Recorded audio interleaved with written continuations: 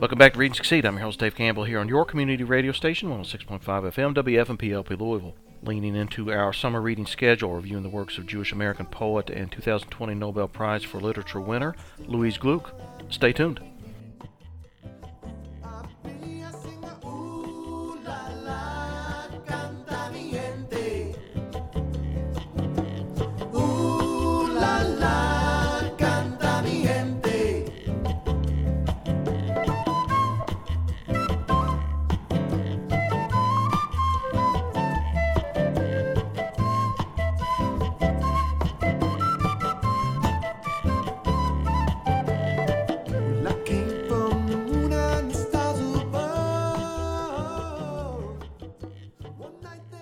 Hi, I'm Amy Goodman, host of Democracy Now! Greetings to all Democracy Now! Listeners on Pacifica affiliate Forward Radio 106.5 FM, WFMP-LP in Louisville, Kentucky. This grassroots community radio station relies on volunteer power and your financial support to continue broadcasting the progressive national and homegrown local programming you've come to expect from Forward Radio. At a time when our public airwaves are being gobbled up by corporate interests, here's an open mic dedicated to local voices, civic engagement, and community empowerment. Please go to forwardradio.org and pledge your generous support today. Thank you so much. Welcome to episode 21 of Read and Succeed, celebrating warmer weather in 2021 and a somewhat return to normal with summer reading. This episode reviewing the works and illustrious career of Jewish-American poet and Rosencrantz Writer-in-Residence at Yale University, Dr. Louise Glück. Winner of the Pulitzer Prize for Poetry in 1993, Yale's Bollinger Prize in 2001, the National Book Award for Poetry in 2014, the National Humanities Medal in 2015, and above all, the Nobel Prize in Literature in 2020. She has also served as Poet Laureate of the United States from 2003 to 2004. Next episode, we'll read and review the prestigious 2020 Man Booker Prize from the United Kingdom, Scottish-American author Douglas Stewart's electric debut novel, Shuggie Bain, followed by the Man Booker International Prize winner, set to be announced on June 2nd. Plenty of world-class reading on the docket at Read and Succeed this summer before we settle into the next cycle of Pulitzer Prize winners in the fall. That schedule is set to be announced on June 11th. Please stay tuned for that information on readandsucceed.net.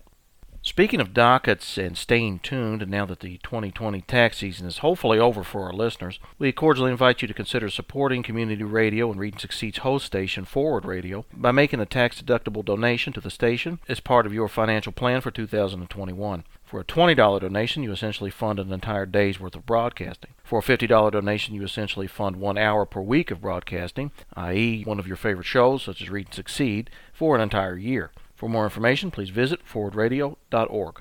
Also visit readandsucceed.net to access archived episodes of the show and to stay abreast of upcoming episodes in the late summer and fall 2021 season. Please like us on Facebook, follow us on Twitter, and subscribe to us on YouTube. We are now officially 30 episodes into Read and Succeed, and we could not do it without your wonderful support. This is Read and Succeed. I'm Dave Campbell. 2020 Nobel Prize for Literature winner Louise Glück's complete works are, like Dr. Glück herself, simultaneously massive and slight. Currently standing at nearly 700 pages, is anthologized by Farrar, Straus and Giroux in 2012 and winning nearly every major literary award known to man. Glück's poetry both looks and reads surprisingly sparse and terse. Similar to how Mrs. Glück herself, in photographs barely over half the height of President Barack Obama during her 2015 National Humanities Medal ceremony, stands nearly 7 feet tall when staring down her personal demons in verse. As the Nobel Prize Committee articulated on her award announcement in 2020, Glück's poetic voice speaks in a way that, quote, with austere beauty, makes individual existence universal. Speaking as the reviewer themselves, I can think of no comparable poetic experience that delivered so much with so few words, and in a way that made a 40-year-old white male radio host in Louisville, Kentucky, feel he has always seen the world through the eyes of a 78-year-old Jewish-American female poet from New England. The common thing in all of Mrs. Glück's poetry is, broadly stated, pain, or more specifically, female pain, or even more specifically still, her female pain. Her poetry is, from its first published lines in 1968, unapologetically autobiographical. While she tries at times to see the world through the eyes of imaginative third-person narratives in imaginative settings, the verse always inevitably returns to a late 20th and early 21st century world that is clearly our own, and a perspective that is clearly that of Louise Glück. the medium by which she comes to understand, delineate, categorize, sometimes accept, sometimes release, sometimes prevent, and sometimes self-inflict her pain, be it physical, spiritual, or mental, is another central theme to Gluck's poetry and a fixture of feminist literature in general: her body. Whereas many of world literature's great male poets explore themes of antagonistic, oftentimes self-hating and self-destructive battles with the temptations of their bodies, be it sex, greed, revenge, beer, etc., Mrs. Gluck's literary relationship with her body is one of an unarticulated and altogether holistic self-fascination, one that encompasses both incongruency and outright disgust, comfortably opposite a profound admiration and amazement. Always close to her body in Gluck's verse, arguably inseparable from it from a critical perspective, is another great theme within hers and feminist literature: nature. With the flora and fauna, the beaches and sunsets, and the death and rebirth of earthy and gardenly things along the eastern American seaboard being both metaphorical partner and metaphysical guide for the changes she sees in her own body as she grows, matures, and then decays through girlhood, motherhood, and eventually old age. Indeed, this reviewer can't think of any lines in her poetry where Mother Nature isn't treated with anything other than the highest levels of respect and patronage. Civilization, modernity, mid-20th century male hegemony, mid-20th century female gossip culture, even holy matrimony to some extent receive not too subtle jabs from Gluck's pen, but creation itself, even in its brutal and unforgiving wildness, echoing fellow New Englanders Emerson and Thoreau, always remains the great transcendental example. Outside of her body and its raw interaction with nature comes the final major theme of Gluck's poetry: personal relationships, or more specifically, an investigation into her personal relationships that is openly Freudian and psychoanalytical in nature. Present pains and weaknesses and some strengths in Gluck's life and verse are universally linked back to past relationships. First and foremost being the relationships between mothers and daughters, next being the relationships between sisters, and lastly being the relationships between daughters and their fathers. Maternal female relationships are painted in much the same way that Gluck paints her literary picture of nature itself, and often as an extension of nature itself, as something endued with an endless dynamic tension of love and hate that simultaneously creates and destroys and eventually perfects a woman. Fraternal relationships with sisters, per Gluck's verse, have the same competitive and cooperative dynamic, but ultimately serve only as a comparative life measure. Paternal relationships between daughters and their fathers, however, and also echoed in the relationships between wives and their husbands, are delivered by Gluck as being almost coldly and clinically distant, but also leaving the most complex and permanent effects on the female poet, and in many ways both serves as and points to the elusive source of the austere anguish that defines nearly her entire body of work. In summary, Gluck feels father-daughter relationships, or at least her father-daughter relationships, simply cannot escape an unexplainable lack of reconciliation, but from this void comes her greatest strength. As stated in her poem First Memory, in her collection Ararat, published in 1990, when writing about her father, I thought that pain meant I was not loved. It meant I was loved. This is Read and Succeed. I'm Dave Campbell. This next clip is a somewhat rare interview with Dr. Glück recorded for the Academy of Achievement in 2012. The Academy of Achievement is a nonprofit educational and mentorship organization for grad students in Washington, D.C. Excellent interview touching on many of the themes we have covered in our review, but also her thoughts on being a teacher and teaching the next generation of American poets. Actually, it's not an interview at all, but a pre-recorded written question and answer session where I'll be reading the questions for you and she'll be answering. You can learn more about the Academy of Achievement at achievement.org. You can learn more about Read and Succeed at readandsucceed.net. And enjoy this interview. The first question is, how did you fall in love with poetry? I learned to read very early, very, very young, and my father was fond of writing doggerel verses, so the children, the two of us, we started writing books very early. He would print them out and we would illustrate them, and many times the text was in verse. But I started reading poems that I found.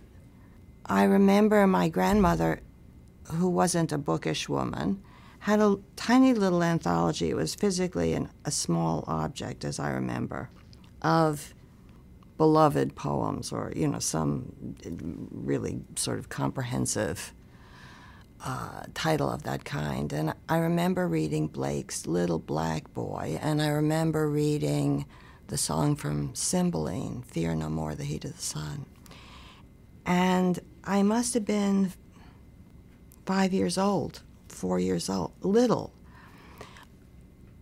But I heard those poems. I often didn't know.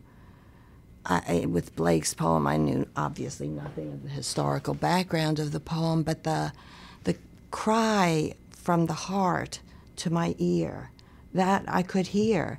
And I thought, these are the people I am speaking to, and this is why my everyday life is such a catastrophe.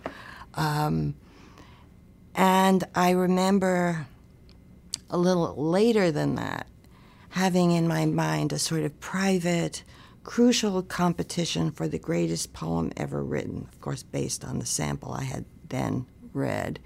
And the finalists were Blake's Little Black Boy and Swanee River. And if you think about it, they're tonally very like. The same solitary voice raised in lament, essentially, and grief. That tone reached me very quickly. The songs from the plays of Shakespeare were very different, but many times I didn't understand some of the words, and I had no idea that they filled what need they filled in the play. I don't even think I knew that they were parts of plays, but I read them hypnotically. Even after I had memorized them, I kept reading them. And as I got older, I read constantly much fiction, which I still read to divert myself, to be happy. When I want to be happy, I read a novel. But in my early teens and mid-teens, I would just read deep into the night all those poets who are commonly anthologized. I came from a family committed to education, but not particularly literary. My father's interest was much more history and government. My mother liked the arts, but I wouldn't say she was informed or a tremendous judge. But they were very pleased with my early sense of vocation. There was a tremendous parental support for that. It was one of those sort of child dreams that oftentimes gets knocked out of the child and replaced by something else, sometimes something equally grand. From the time I had that little poetry competition in my head between Swanee River and Little Black Boy, I knew that what I wanted was to write. And I digressed occasionally. There was a period in which I wanted to be an actress, which I later realized was simply that I wanted to be applauded. I had no gift for theater at all. I had a good memory. I could memorize lines, but I was a very wooden performer. I was cleaving so hard to an evolving self. The idea of subordinating that self to a role was completely impossible. So my mother, with whom I was often at war in that period, kept saying, darling, it's such a shame you want to be an actress because you're such a fine writer and painter. And she left the rest unsaid, and that made me more stubborn. But that was very brief. And then I went back to what I dreamed of. I mean, I didn't know what you did to become a writer with a book, but I wrote poems from the time I was in my early teens. I submitted my first book when I was 13 or 14. Of course, sent back. And poems to magazines. And I persisted. The next question is, any growing pains as a child? I was not a successful adolescent. I seemed strange to the other children, and they were nasty to me. I became quite withdrawn, and then I became severely anorexic, which is why I was taken out of high school. Even though my plans for myself were all intellectual, I thought I'm going to be an artist and I'm going to be naturally a professor. But the professor part happened in a sort of backdoor way. It was a very, very, very important event for me because it got me into psychoanalysis, which became important to my thought. I feel as though I learned how to think in psychoanalysis. And I recovered a self that could be in the world. Next question is, what do you think the trouble was? Very complicated and probably not a subject for this inquiry, but obviously a sort of repudiation of my mother, whose will was overpowering and whose sense of ownership of her young was very intense. And I needed a way of pushing her away. And I also found unnerving the idea of beginning to have a body that was differentiated from other bodies. I wanted to be a pure soul, and I thought, this is the most amazing strategy. I will become a pure soul. I will liberate myself from the constrictions and earthliness of flesh. It was a great plan. The problem was that you die of it.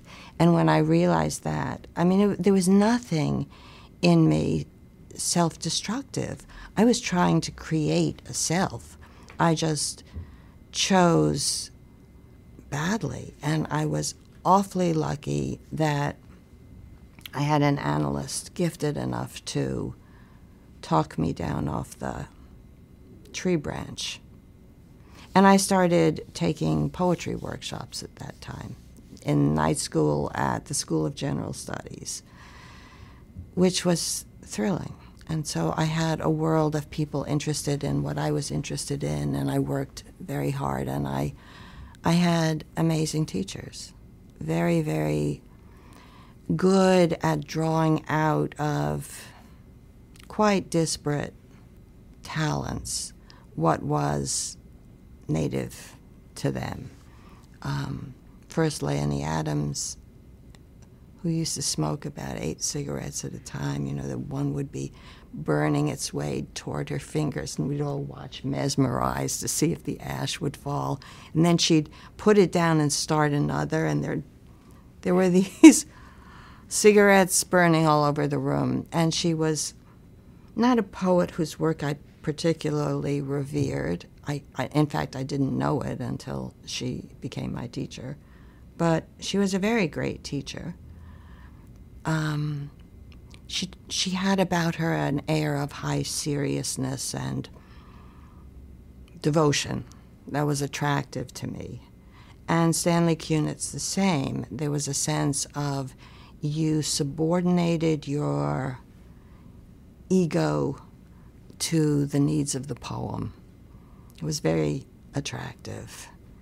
And he taught, he didn't teach it, but he manifested, and we copied the idea of a kind of profound patience and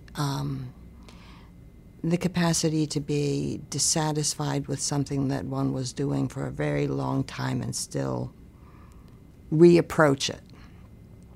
And also, he taught, he somehow made clear that we were going to need, beside patience, very tough hide, because there are so many forms of humiliation. There's neglect, which is the obvious one. There's praise for characteristics that you think are not yours and that you deplore. And to be praised for things that you deplore is quite punishing. And there's neglect. the kind that pats you on the head and moves on to the more interesting things. And all of it just cycles, through. What you ascend for a certain period. You can feel the pins moving on the board. And then all of a sudden there you are, target practice for people. And you have to just live through all of it, and not be destroyed. For those just joining us, this is a 2012 question and answer session with 2020 Nobel Prize for Literature winner Louise Glück. To listen to this entire interview, please visit readandsucceed.net. The next question is, what do you tell your students? I let them know that if they're projecting onto me a kind of serenity, of acknowledged accomplishment, that they're quite mistaken, that is not the experience of being in the world, and that it's all struggle. The whole life is struggle and euphoria. And that's why there's daily life, which is an enormous consolation. Just the tasks of daily life, cooking dinner, gardening, going out with friends. It's often a torment, a place of suffering, harrowing. Things aren't going well, and then things are great, and then struggle again. There's a period of kind of tranquility after some large thing has been completed. And it's that wonderful point, many people talk about this, the moment of having written. And you don't have to do it for a while. That's very lovely. But then there's a sense of the strangest anxiety, but anxiety builds. The sense that an account must be invented. I still don't completely understand that. I've spent a lot of time thinking about all these issues and talking about them. The next question is, why do you keep writing? I feel alive when I'm doing it, and much less alive when I'm not doing it. I write to discover meaning. I want experience to mean something. It's less a matter of who I am than that idea that nothing should be wasted. There's something must come of it. And writing is a kind of revenge against circumstance, too. Bad luck, loss, pain. If you make something out of it, then you've no longer been bested by these events. The next question is, how did you become a teacher? It was a miracle. It was one of the greatest gifts of my life. I had long thought that to be an artist involved, and I think there's writers who make this case, the repudiation of the world. You channel all of these vital energies into only this one thing.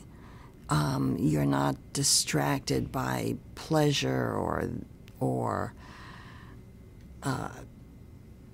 ordinariness. You don't do any job that would use those same pieces of your mind. And that was, to me, temperamentally congenial. Repudiation was something I was very good at. So I lived in my 20s, mainly fending off, not experience, because it was a time of great, love affairs and so on, but professional work of a kind that would, I thought, draw on my vital juices. I was a secretary, which did not do that. But my writing life at that point was spent sitting in front of a piece of white paper at a typewriter, completely paralyzed. And I would think, I've got to write something. And I would write and then push really hard, and tree would come out. But everything was dead. I had exhausted a mode of writing in my first book. I had no new sound to make. You have to hear first a message from the ear, a kind of sound, a phrase. I had nothing to go on. And I kept doing less and less because I thought I wasn't sacrificing enough, I wasn't renouncing enough. And finally, it occurred to me that I wasn't going to be an artist, that this dearest wish of my heart would not be answered, and I thought I'd better think of something to do. And I had offers of teaching jobs, one semester, year-long things based on my book. And I'd turned them down because poets shouldn't teach. I don't know how I knew that. I don't know where that came from, but it was a conviction. It was basically a sentence, a nervous sentence that began, poets shouldn't, and then you could fill in any blank that was serviceable at the time. I was invited to go to Vermont to take part in a colloquium, and John Berryman was among those invited, and he was a hero. I wanted to meet him. And the minute I got to Vermont, I felt I'm supposed to live here. And I had never had that feeling. Home to me wasn't where I grew up, Long Island. It certainly wasn't New York City, where I then lived, and then it emphatically wasn't Provincetown, where I lived for 2 years and was living at the time. But I got to Vermont and I thought, this is where I'm supposed to be. And the people who were my hosts taught at Goddard College, a hippie institution back then. And they kept saying at the parties during the colloquium, you should come here and teach. And finally I had an epiphany and I said, yes. And I was so naive in this regard. I didn't think that I didn't realize they weren't empowered to offer me a job. They were just being pleasant. We were all liking each other. But I became then quite committed to the idea, and 4 days before the semester started, a job was found. 1 semester deal. I moved to Vermont. I moved into a rooming house with a bathroom down the hall on what passed in Vermont for a highway, just maybe 3/4 of a mile from the school. And the minute I started teaching, I became happy. I was happy in Vermont. My intuition was right. I think I know why, but and teaching released me. It was one of the most dramatic, transformative experiences of my life, and entirely positive. It didn't have, having a baby was something like that, but it initially was terrifying and horrible. But this was simply, I loved what I was doing. I found my students fascinating, gifted. I was not much older than they were. I started writing. I started writing with a fluency I had never experienced. I started writing the poems that were in that second book, which are, I think, really the first real poems I wrote that weren't just formal practices. And that feeling about teaching has been constant. I still love teaching, and I still love my students.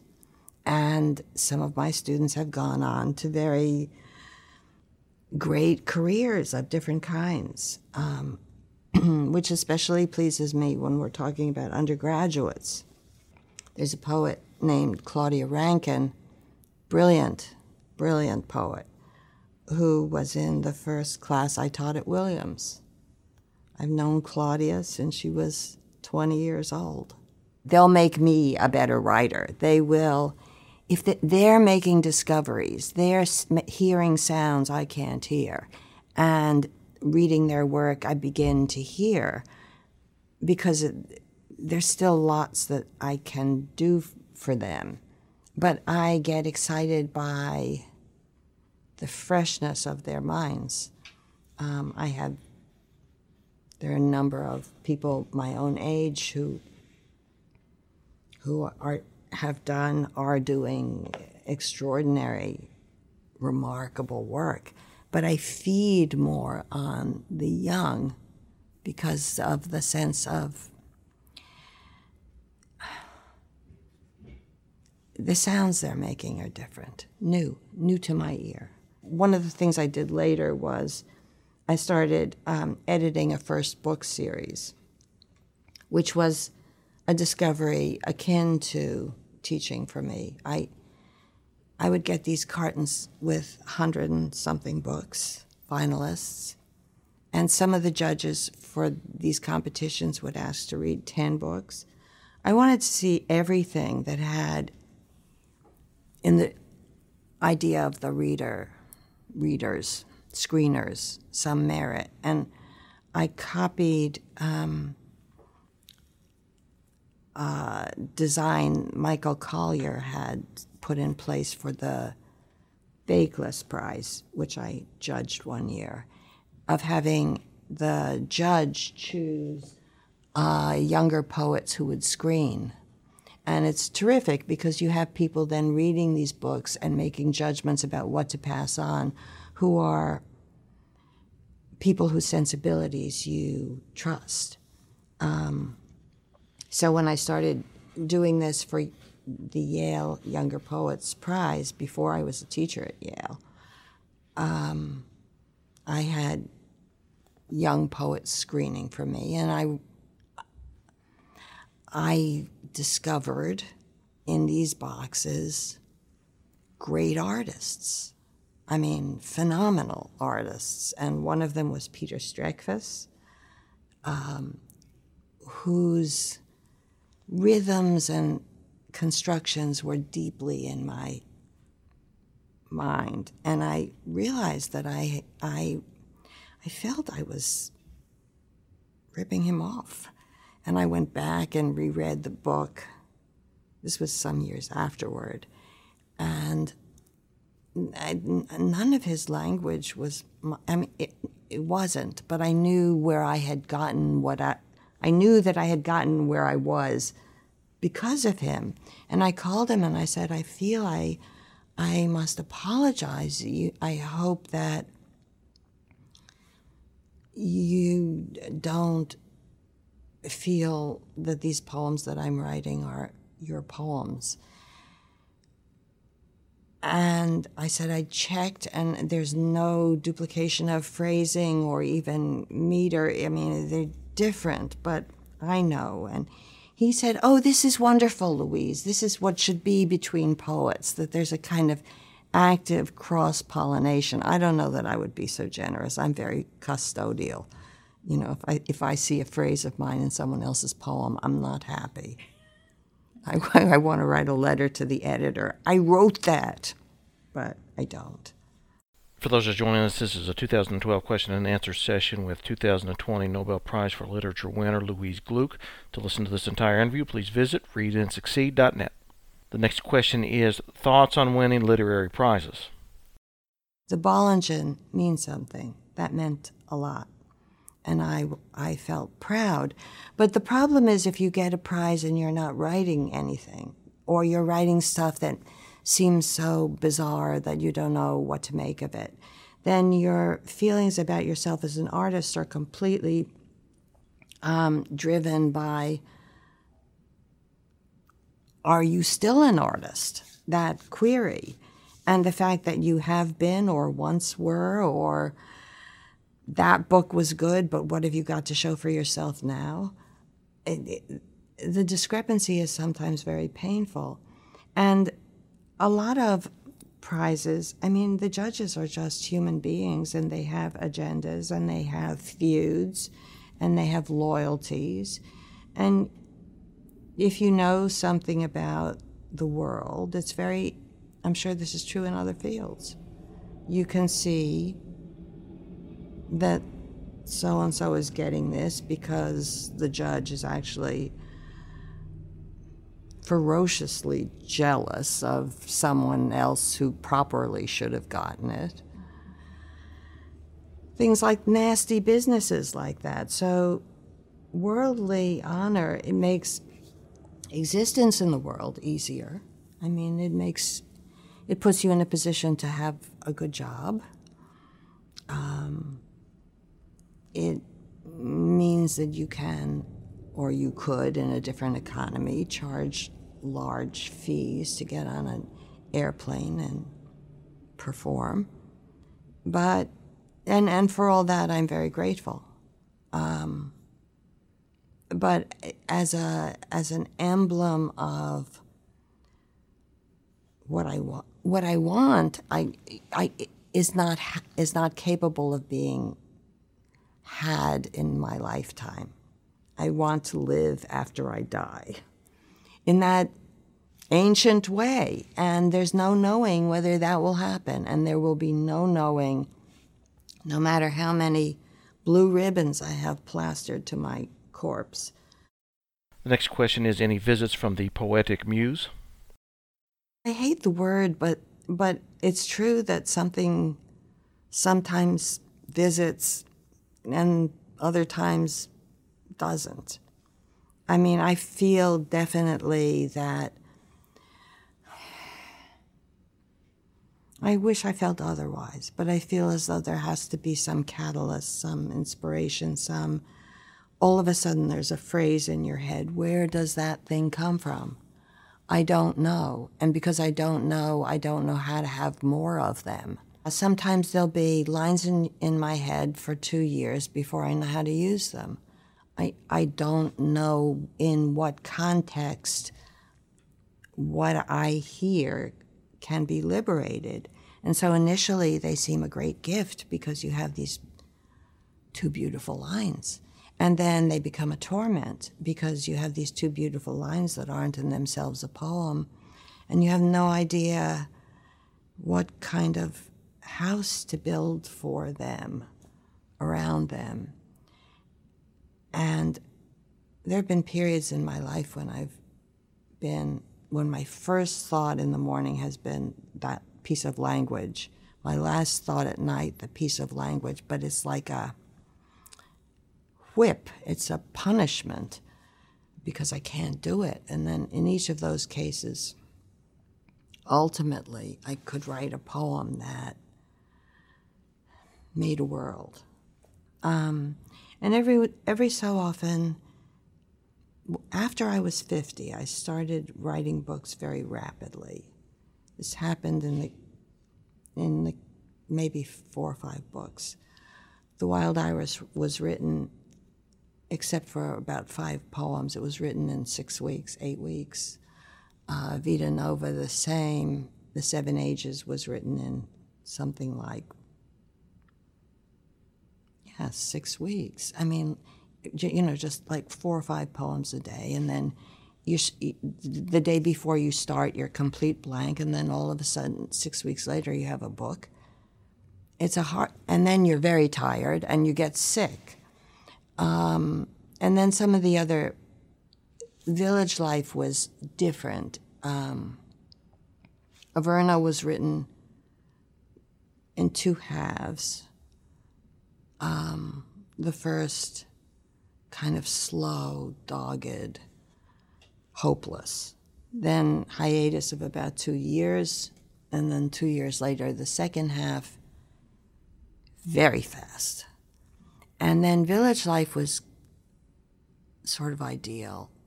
It was a steady writing for about a year. and a sense of great curiosity and contentment and richness without any of the tempestuousness of that very rapid, you give up sleep thing. I know it sounds like something that should be medicated, but it doesn't feel like mania to me. It's very specific to this one event. Anyway, it's certainly not going on now. The next question is thoughts on trust.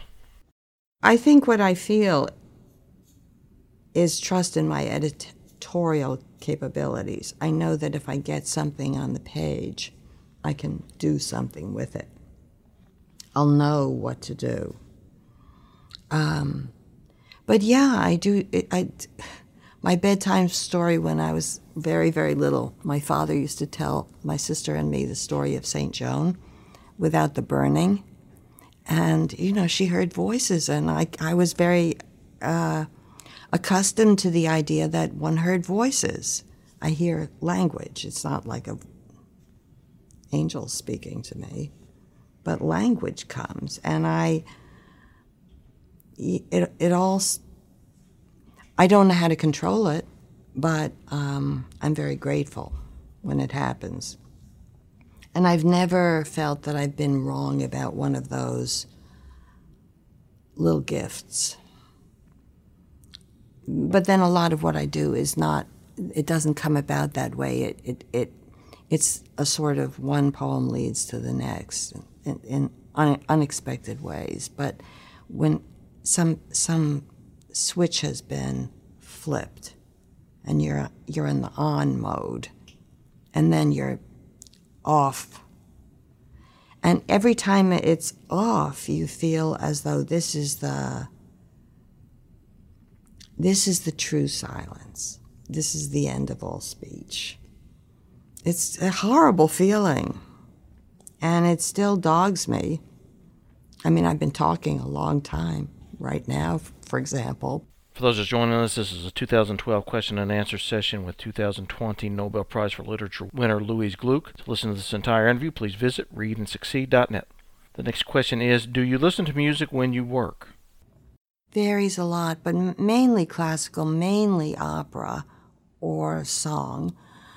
When I was first, this is my favorite of these stories, writing Averno. It was a poem I was working on, a sort of September 11th poem in multi-parts. And I knew how I wanted the poem to feel because I'd finished reading a murder mystery by Reginald Hill. I read a lot of murders, called On Beulah Heights. The heroine of the book, you encounter her first as a child, and then she becomes a singer, and she wants to do her own translation of Kindertotenlieder. And the translation starts to weave through the text, and it's hypnotic. And that sound, that Hill's libretto that his heroine contrives, drilled itself into my head, and it was in my head when I was working on these poems, and I showed one of them to my friend Frank Bedard, who's a very good reader, and he said, "You've been listening to Das Lied van der Erde." And I said, "No, but I've been reading Reginald Hill on Kindertotenlieder." And he said, "You sound like Mahler." And I said, I didn't have the music. I would never listen to Kindertotenlieder because it has such bad karma. Everybody who had anything to do with it lost a child. I couldn't afford that. But Das Lied van der Erde, Frank said, "We have to get you the record." And we got a beautiful recording. I felt that music was showing me how to write this book. even the poems that don't sound anything like it. And so I listened to Das Lied von der Erde all the time when I was home, every day, nothing else. And then finished my book, and then now I can't listen to it because I've over-listened. Years will have to elapse. And there was a kind of correspondence that a good reader could pick up on. With The Wild Iris, I spent 2 years listening to Don Giovanni, truly nonstop, which may have been hard on my family because I was living with a kid and a husband at the time. And my only reading was flower catalogs. I was getting really passionate about the garden. And I was writing nothing. And I thought 2 years, 2.5 years. I thought, no wonder you can't write anything. All you do is listen to Mozart and read about begonias. I mean, what do you expect? And finally I thought, I didn't know what to do, and I was walking in the garden and doing a little desultory weeding, and I thought, well, I'll try to write a poem spoken by a flower.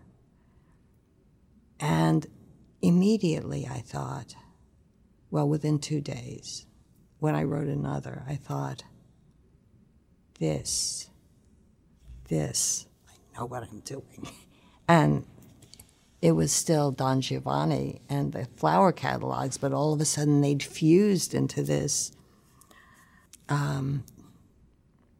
form. But there was no sense building up to it of anything but a tragic falling off of original potential. It has to connect to some neural pre-existing code, because not every piece of music does it. And then there's music that I listen to obsessively that doesn't do it. I spent a lot of time listening to Sam Cooke's songbook, and it was all I could listen to, but it didn't turn into poems and books, or it hasn't yet. The next question is thoughts on coping with setbacks. I would say that not writing for 2 years is a very deep experience of failure. But I don't know that it's essential. I just know it's my experience. It's hard to say what's essential. And you tend to make a sort of case study of yourself and the things that have been true of your life, you generalize. But I can't say that kind of impossibility, that sense of stagnation and silence, I can't say that they're crucial. They seem to be what happens to me. I think if failure and success are having to do with what the world says, that's a whole other thing. And, there have been books that I think of as among my best that have been, reviewed scornfully and deplored. The next question is, do you think of writing in any other genres, fiction? Never fiction. I mean, fiction is for me it's like cooking. It's pure pleasure. I don't want to sully it by involving myself. And I don't think I'm a storyteller. I like writing essays. I have to, it seems, be angry at something to write an essay. Though I've written now 10 extended forewords, introductions to books by young writers. And I have about 5 or 6 other essays unpublished. I feel as though the balance is wrong. I don't know. I don't see a book in that. But I would like to write another prose book. it was, whenever I'm working on an essay, I'm usually in a fairly good mood, the way you're in a good mood when work is regular and you're thinking and you have a desk and it has paper in it and there's words on the paper and you go back to the paragraph before and you take up the thread. That's just lovely. But I don't have any ideas for an essay now, and maybe I won't write any more of them. The forewords kind of knocked me out. It was the only part of the judging that was really hard because I wanted to do right by these poets. I wanted to say what was about them so distinctive and unique and important. And to do that year after year after year is very hard to even isolate. It's easier to do it when you don't like something because all the reasons for your not liking something are immediately available to you. But when you like something, the vocabulary becomes very reductive. Things like, wow, Lord, God. Exclamatory and brief remarks don't make a foreword. And that's why, a lot of these forewords that people write are just say things like, an important voice in American poetry. Really? What kind? What sets it apart? For those just joining us, this is a 2012 question and answer session with 2020 Nobel Prize for Literature winner Louise Glück. To listen to this entire interview, please visit read&succeed.net. And the final question is thoughts on teaching poets. If someone's really a beginner, then you simply try to isolate the moments when the poem seems alive, as opposed to inert. And, if you can see from the first line where it's going and then it goes there, it's a dead thing. It takes you nowhere you don't know already. And if it does so in elegant metaphors, so what? This poem has already been written 3,000 times. But when you see something that is unprecedented, and if you can show the person that. So that's one level of teaching. But then once people become really artists, young artists, but artists, it's not doing it better according to some formula. It's where does the poem wilt a little? Where is it most conventional or generic? And can that moment be addressed and reinvented so that taint of the generic will be forever obliterated? It's that you try to do. And it's a fascinating problem and different for every poem. To try to feel out what separates this from a memorable work of art and how could it become that memorable work of art. And it's what you do on your own work too. But it's the same thing with theirs, only they're making a different kind of poem, a different kind of sound that looks different on the page. Their concerns are different. So imaginatively, you enter the universe of that poem. And in a way, you do that when you read great work, but there's something wonderful about having that kind of immersion when the thing is still malleable. It's thrilling. And poems can be transformed. And the students, of course, or young writers, get very excited when that happens. But every one of those books that I chose and then sometimes worked on with the people had different strengths, different problems. They were each utterly unique. Jay Hopler is nothing like Peter Strekvis, and neither of them is anything like Richard Seiken. All those books had different problems. I teach the people who come to me, and they come to me because they want to write poems. I think probably every 21-year-old has 10 poems to write. What makes a poet is not just talent, it's hunger. And it's a hunger so profound and unkillable that it keeps you going for 50 and 60 years. You can't know of a young writer if that hunger exists. And will it survive being mutilated? You don't know that. But you try to give the skills that would be of use were that to happen. Read poetry. Read. Keep yourself open to alternatives. But I think the problem with the question is that it depends on the person.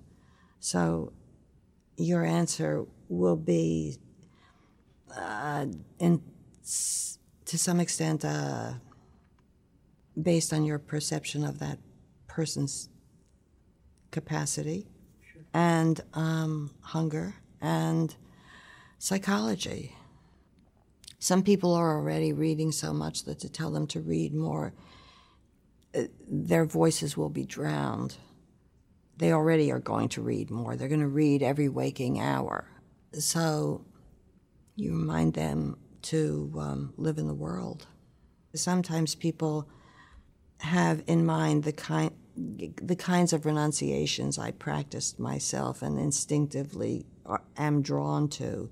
Women who say they're not going to have children, they're not going to have professions, they're not going to go to law school, they're not going to go, because they want to just write poems. And I think your poems, the ones that are yours and not skillful clones of existing poems, will come about through your having lived the life that most closely enacts your own passions. And if you spurn them, you'll never write. I mean, you may write, but you won't make anything. So I push them toward yeses, maybe more than I should. This is Read and Succeed. I'm Dave Campbell. That's it for episode 21 of Read and Succeed. Join us for episode 22, reviewing 2020 Man Booker Prize winner Shuggie Bain by Scottish-American novelist Douglas Stewart. Looking forward to some good summer reading. This is Read and Succeed. I'm Dave Campbell. Thanks for listening.